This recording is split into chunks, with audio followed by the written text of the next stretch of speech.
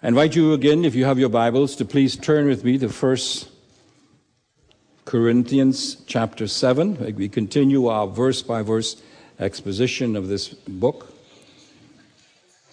We've come now to verse 8. And I've entitled my message, To Marry or Not to Marry? What a question. I was thinking of asking, is that really a question? Now, having responded quite forcefully and clearly to the Corinthians regarding the ownership of the spouse's body when it comes to sexual relationships within marriage, that's what we dealt with in the first few verses. Paul now turns to another group within the family, singles. He turns to singles and deals with how they are to deal with sexuality in their lives, how they are to deal with marriage. But as usual, we'll go verse by verse. I call this one truth at a time exposition. That's in contrast to what the more accomplished preachers would call the big idea exposition. And my model for doing this is Ezra. And in the book of Nehemiah, he gives the model for what I call truth by truth exposition. Remember the story. They finally found the book of the law, meaning the 5 books of Moses that had been lost for some time. And they were so delighted now, Ezra, the priest, gathered the people together, and he is going to read the word of God to the people. And this is what it says in Ezra, chapter 7, I think it is, verse 5. Ezra opened the book in the sight of all the people, for he was standing above all the people. The verses before this told us that he actually made a podium. So right now, I am being very biblical. I am standing on a podium above the people. And when he opened it, all the people stood up, showing reverence for the word, for which we have lost respect through the years. Then Ezra blessed the Lord, the great God. And all the people answered, Amen, amen, amen, while lifting up their hands. While lifting up their hands. Amen, amen. Some of us here at Calvary are afraid to do that. But these folk did. Then they bowed low and worshiped the Lord with their faces to the ground. I attended a service some time ago when a lady actually did this. She left her seat, she walked down the aisle, and we were singing a wonderful song. And she actually prostrated herself before the Lord. And at first everybody was looking sort of in a, why are you doing this? But then as we sung that song that focused on the majesty of God, the awesomeness of God, we all wish we had the nerve to do the same thing. They worship the Lord. Also, the Levites explained the law to the people. Notice the word explain. While the people remained in their place, they read from the book, from the law of God, translating to give the sense so that they understood the reading. Notice verse 8. They read from the book. That's the word of God, the law of God. Translating to give what? The sense. So that they what? Understood the reading. Most preaching do not practice this today. Very few go to the book and stay in the book. They go to the book and leave it and then go to their book. To give the sense so that they understood the reading. This is my model for what I call truth by truth exposition. And so I do not call this a running commentary, as so many accomplished preachers belittle. I look at this as a truth-by-truth exposition, meaning the truth of the text is explained as it is stated in the text. In most cases. Sometimes you have to go ahead or go backwards. So let's look now at verse 8. To begin today, our one truth at a time exposition of this passage. This is Paul's advice to the single person. But I say to the unmarried and to widows that it is good for them if they remain even as I. But if they do not have self-control, let them marry. For it is better to marry than to burn with passion. Notice carefully. Paul defines the single to whom he is writing his advice. He says to the unmarried. This, I believe, means the never married. I call them the pure or the true single. Widows. These are those whose spouse has died. They were married, but now they are single again through death. The single again is a term that we've come up with more or less recently. But now let's look at the single state, because we have to realize that there are more than just these two. First, the single categories. As I mentioned, there's the never married or the pure or true single. Now, there are two groups here. You have some who want to get married, and you have some who don't want to get married. That's the never married. Then you have the widows, those whose spouse has died. They were married, but now are single again through death. Now, there are two groupings here as well. Some have children, some do not have children. There's a third group, those who are still married but separated. Now, there's a grouping in here as well, subgrouping. Some are legally separated, some are not legally separated. People like to call them estranged singles. People say, to be more accurately, they're not estranged singles, they're actually estranged married people. Number 4, those who were married but are now divorced. Now, there's a grouping here as well. Some have children, we call them the single again parent. Some do not have children. They're the single again single. That's some of the divisions. Now, we could go and get some even more subcategories. But the big problem practically here is that single people today in each of these groups wanted to be regarded as distinct from the others. I have different concerns and needs than all the other subcategories. And so we have a problem, practically speaking, in dealing with singles in the church because of the way they want to be treated. As a result of this, some misconceptions have arisen, especially with Christians, but not only with Christians, concerning singles. Here are some of them. First, some believe that the single state is better than the marriage state. And they go to Paul to show that. Some believe that the single person is special and unique. I believe too many think that way, by the way. Too many think that way. Then thirdly, some believe that the single person should be treated as a single person, not as a member of their family. You see what I mean by that? Well, when you invite the family to a party, they don't want to come. Why? Because I'm a single person. You're inviting the family. Now you say, no, but that is true.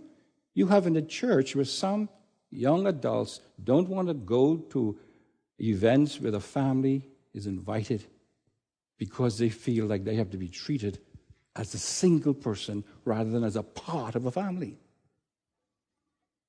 Then there's a fourth one, and that the single person is abnormal because everybody should be married. Now, most Christians believe this. You know how I know that? Because every time you see a young person who's 18 or 19 or 20, you married yet? Isn't that right? implying that if you're not, something wrong with you somewhere. I got to fix you up. And so we have all kinds of people who want to become matchmakers because they have the feeling, the inbuilt, hey, you're supposed to be married. If you're not, you're abnormal. Then there are some who say that the single person should not be given a place of leadership in the church. These are some of the misconceptions. Now, one of the things that we'll find as we go to the passage this morning, Paul answers most of these questions, but not all of them. Here's his first piece of advice to the single person. It is good for them to remain even as I. Paul's initial advice to singles is it's good to remain celibate. Let's put that word in there. Not just single, but celibate. Now, good here means it's okay, it's proper. Not that it is qualitatively good. All right? It's all right. It's appropriate. And remember now, in the context that this is taken from, Paul is responding to a twofold concern of the Corinthians, and we must never forget that when we read this passage. First, he's responding to those who reflect the Greek philosophy of the day that all that was physical was bad or evil. Therefore, Christians should not engage in sexual activity, even with their wives, because that was a physical act. It was not a good thing to do.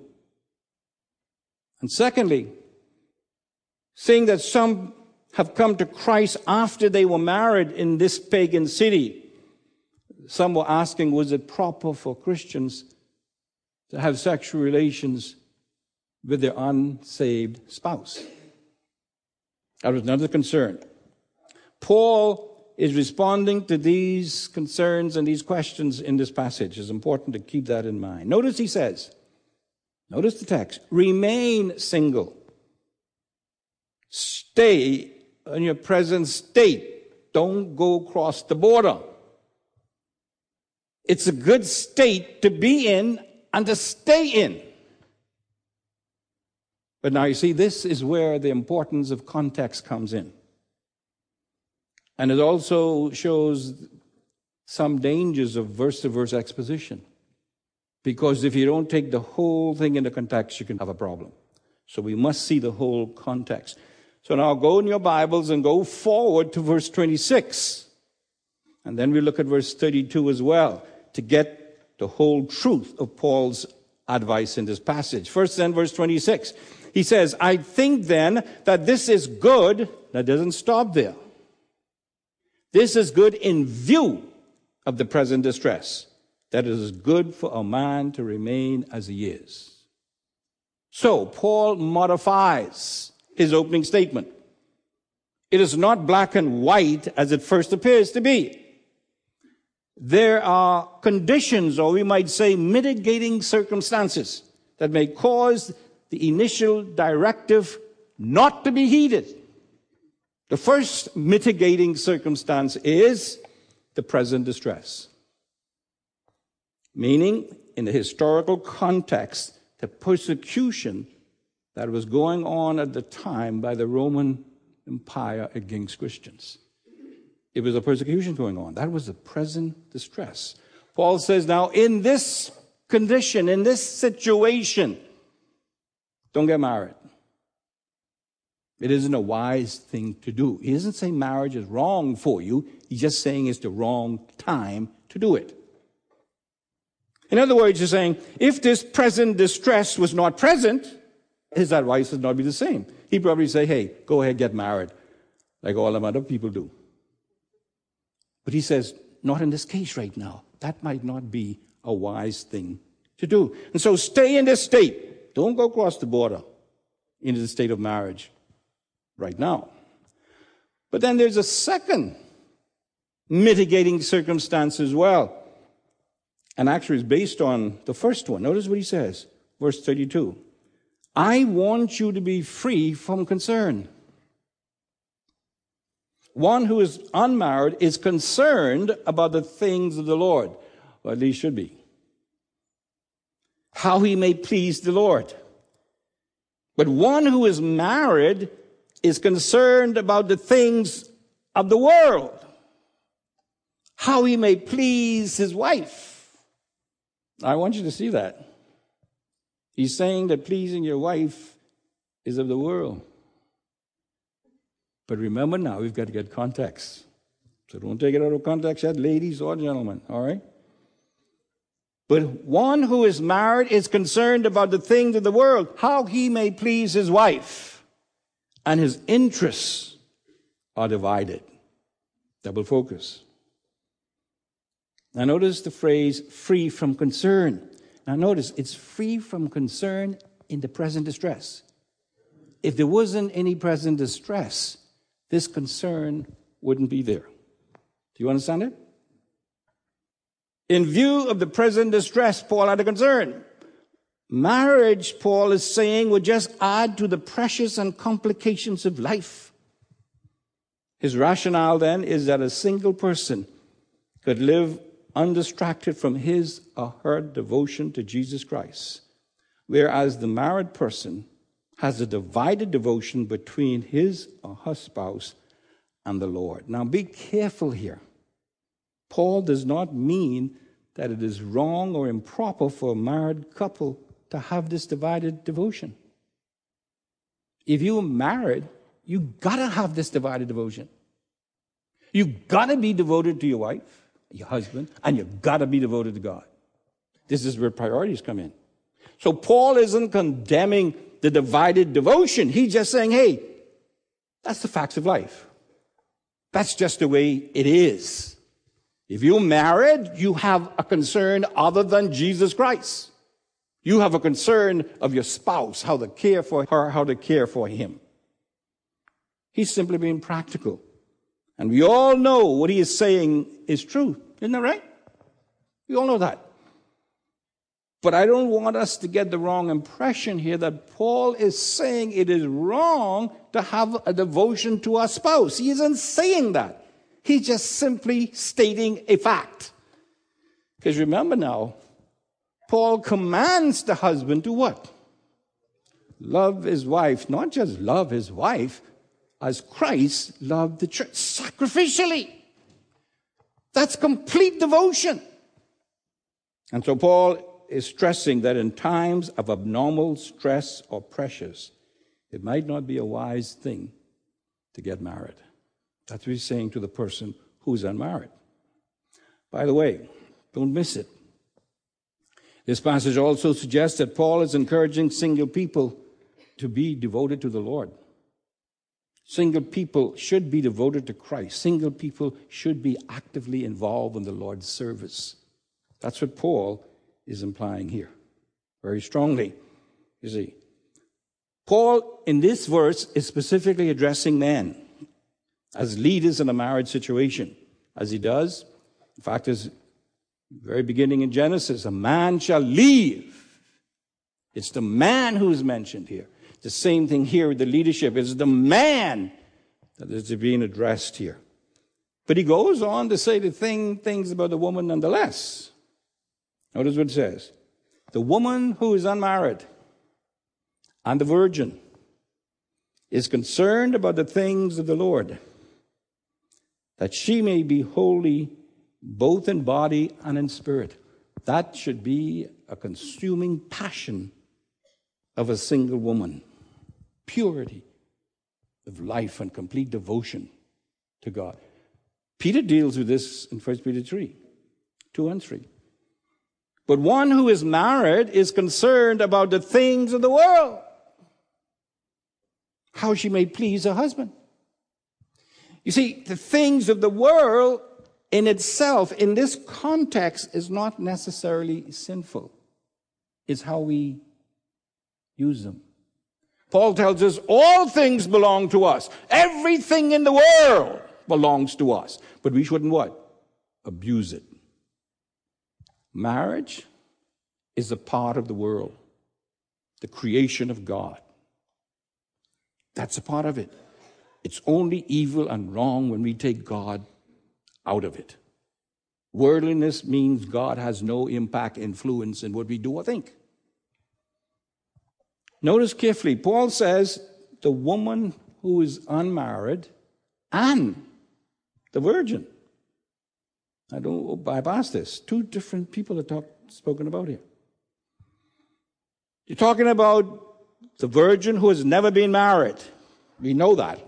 That's the idea of the word. The unmarried woman, though, could be referring to a widow. Some would say that they're even referring to the divorced person. But for reasons that I will give as we go on later in the passage, I don't believe we could substantiate that from the text. But he's talking about probably the widow and the unmarried woman. All right? Now, look at verse 35. This I say for your own benefit, not to put a restraint upon you, but to promote what is appropriate and to secure undistracted devotion to the Lord. Paul says, this is why I'm giving you this advice, single people. I'm looking at circumstances. I'm concerned about how circumstances, things in the world could impact you as an individual and your relationship to God. If you have a deep commitment to God, to serve Him, hey, this is not the time to get married. So Paul now clearly and precisely states the underlying motivating factor for a single person to remain single.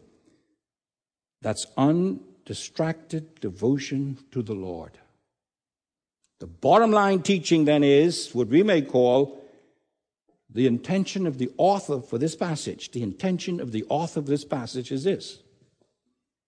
In the midst of unusual and unordinary pressures of life, it is better for a single person who truly wants to serve the Lord to remain single. That's what he's saying. That's what he's saying. But now Paul adds even another mitigating circumstance that would negate that advice he just gave. That's what he's been doing all through the passage. Give one advice and then give a mitigating circumstance would negate it. He's doing the same thing here. Notice what he says in verse 9. But if they do not have self-control, let them marry. For it is better to marry than to burn with passion. Now, I really didn't comprehend the weight and the awesomeness of this statement until I was doing a restudy of this passage. I've studied this passage again and again. That's one of the reasons I never simply take up a message I had preached before and simply preach it again. But I restudy the whole thing for this kind of a reason. Many times God teaches you new things or show you that you taught something wrong the first time. But this is a tremendous passage here. Look at it carefully. The Word of God in the overall context. Paul is actually saying, even for the single person who has a strong desire to serve the Lord, and even in times of unusual stress and pressures, if you cannot control your hormones, get married. That's what he's saying. Now, don't just overlook that, because who gave us our hormones? So this isn't just a psychological thing here. This has to do with two divine principles. I was going to say clashing, but it's not a clash. But meeting with one another. If you cannot control your God-given hormones, get married. Now here, he does use a qualitative word. He says it's better to marry than to burn with passion. Wow. Paul is actually saying, now hold on to your socks. In times of unusual and extraordinary stress, your hormones take priority over your devotion to the Lord. You say, well, I got to qualify that. Now, I've never really seen this passage in this light, but here it is. It's a powerful statement in regard to satisfying the natural desires that God himself has placed within our constitution as human beings. Now, I'm still trying to take this all in as to what it means. But as I was contemplating this passage, this principle, it reminded me of what Jesus taught regarding holding grudges, having an unforgiving spirit and being at odds with a brother and sister and not doing anything about it. You remember what he said? It's more important at the moment for you to get right with your brother and sister than to come and worship. Why? Because I'm not going to accept your worship anyway. Now, he isn't saying that getting right with your brother is better than worship. He isn't saying that.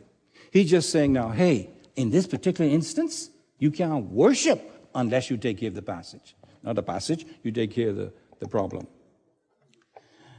Now here, Paul is saying, if your God-given hormones are raging in such a way that you could end up committing fornication, get married. Don't talk about staying single to serve the Lord with complete dedication. He says, to avoid fornication is more important than serving the Lord 24/7 while committing fornication. You understand what I'm saying? That's what he's saying. To put it plain and simple, if you have sexually self-control problems, get married. Remember now in verse 7, Paul reveals that the ability to control one's sexual urges is a gift from God. It is, to control it. In other words, if you have the God-given capacity to put a cap on that raging passion, to put that cement in there to push it down, if you have the capacity, do it. Otherwise, it could cause all kinds of trouble and impact all kinds of people, just like that oil spill. That's what he's saying. If you can cap it off, that's a sign that you have the gift of celibacy. But if you can't and you are going to cause pollution to everybody you meet, you better get married. So, the more correct and complete statement then would be, if you don't have the gift of celibacy, get married. Your burning, when ignited and satisfied God's way, will turn into a non-consuming blaze that radiates the glory of God, just like Moses' burning bush did. It was burning, but it was not being consumed, and God was being glorified.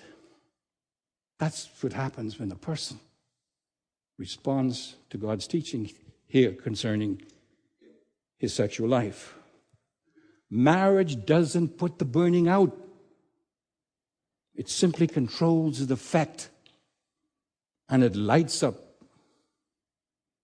what or who God has designed it to light up. So God says, you can glorify me by obeying these words here. Paul then applies this truth specifically and especially to younger widows.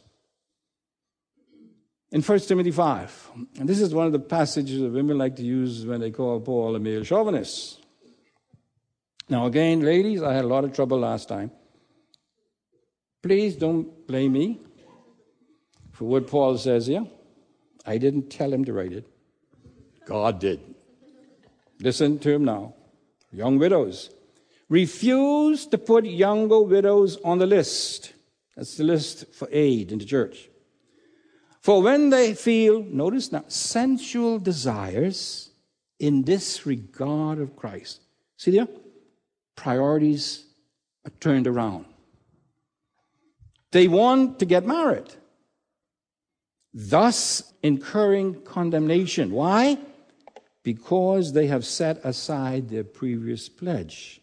There seems to be, historically speaking, and this is not recorded, this is implications, is that before a widow was able to receive any kinds of help from the church and she was put on the list, she had to make a promise that she wouldn't be involved in sexual activities. And even getting married. Verse 13. In other words, let me get back to this. In other words, for a widow, a young widow, to be involved in sexual activity disqualifies her from any kind of help from the church, even though her husband is dead. Verse 13. At the same time, they also learn to be idle as they go around from house to house, and not merely idle, but also gossips and busybodies, talking about things not proper to mention. End of quote. I didn't write that. I'm just doing what I'm told. I'm reading it and explaining it. God says marriage for the single person solves two major problems. I call them the raging hormone problem and the running mouth problem. Here is his remedy. Verse 14. Therefore, I want younger widows to get married. Bear children. He didn't stop there. He ain't stopped there. Keep house. And give the enemy no occasion for reproach. I want you to see every word written here now. For some have already turned aside to follow Satan. How? By not doing these things. So here's the advice to young widows. Get married.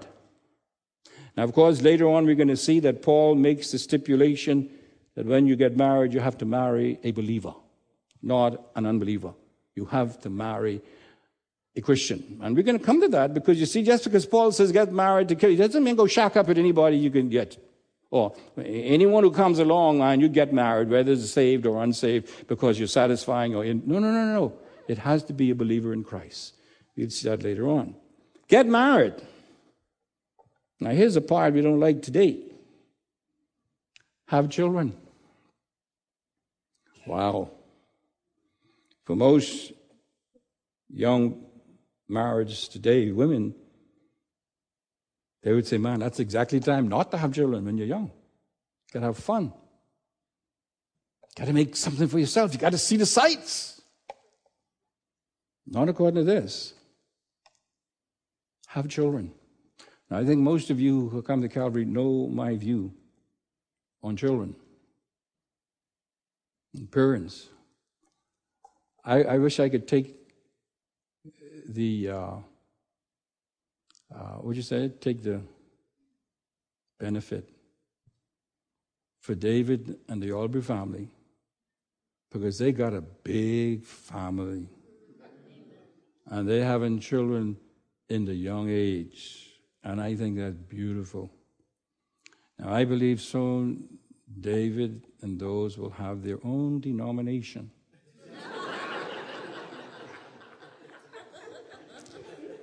But I'm serious. I am serious here. This is what the Bible teaches. This is how God's image, according to Genesis 1. Because remember, husband and wife made in the image of God. And marriage is to show what God is like. And procreation is the way that is done. All right. Third, now please don't lock this door, ushers, because I'm going to run quick. Keep house. Later on in Timothy, he says, manage the house. You've heard me say this before. We always like to talk that the house is the man's castle. You heard that, eh? The home. That ain't biblical. If there's anybody got a castle in the home, is a woman. Because Paul shows in Timothy that is the home where God really brings to its fullest manifestation what it means to be feminine. Read 1 Timothy, you'll see that. It's in the home. He doesn't say, keep business, keep shop. It says, keep house. Paul later uses the word being a homemaker, a keeper of the home, a protector of the home. That's what he's saying here. And then he says, Do not allow Satan to get a foothold in your life and marriage. How? By not doing these things. If you don't do these things, the devil is going to have a foothold in your marriage. Well, you know what? I think I've made enough enemies for today. So perhaps it would be wise for me to stop here now, because Paul goes on to to give advice to the married. Now remember, the unmarried is asking the question, to marry or not to marry? Guess what question some of the marrieds are asking? To divorce or not to divorce? So Lord willing, we'll begin a detailed exposition of Paul's advice to married people regarding their marriage status. Now, I believe I made a lot of women enemies today. But please pray for me that my faith fail not. Because when I get into the other passage, I know we're going to make some more enemies. But remember this. God is giving us directives for our lives that would allow Him to be glorified in our marriage or in our singleness. If we don't follow them, the Bible tells us now, when we don't follow the word of God, there's curse. Meaning negative things happen. But when we do, there's blessings. And that's all I can say to you. God says, my word will never return void, but it will accomplish the purpose to which I send it forth. His word brings a blessing when it is received the way it is supposed to be received, as the word of God and not the word of man. And all of God's people said, amen. Any women in that? Amen.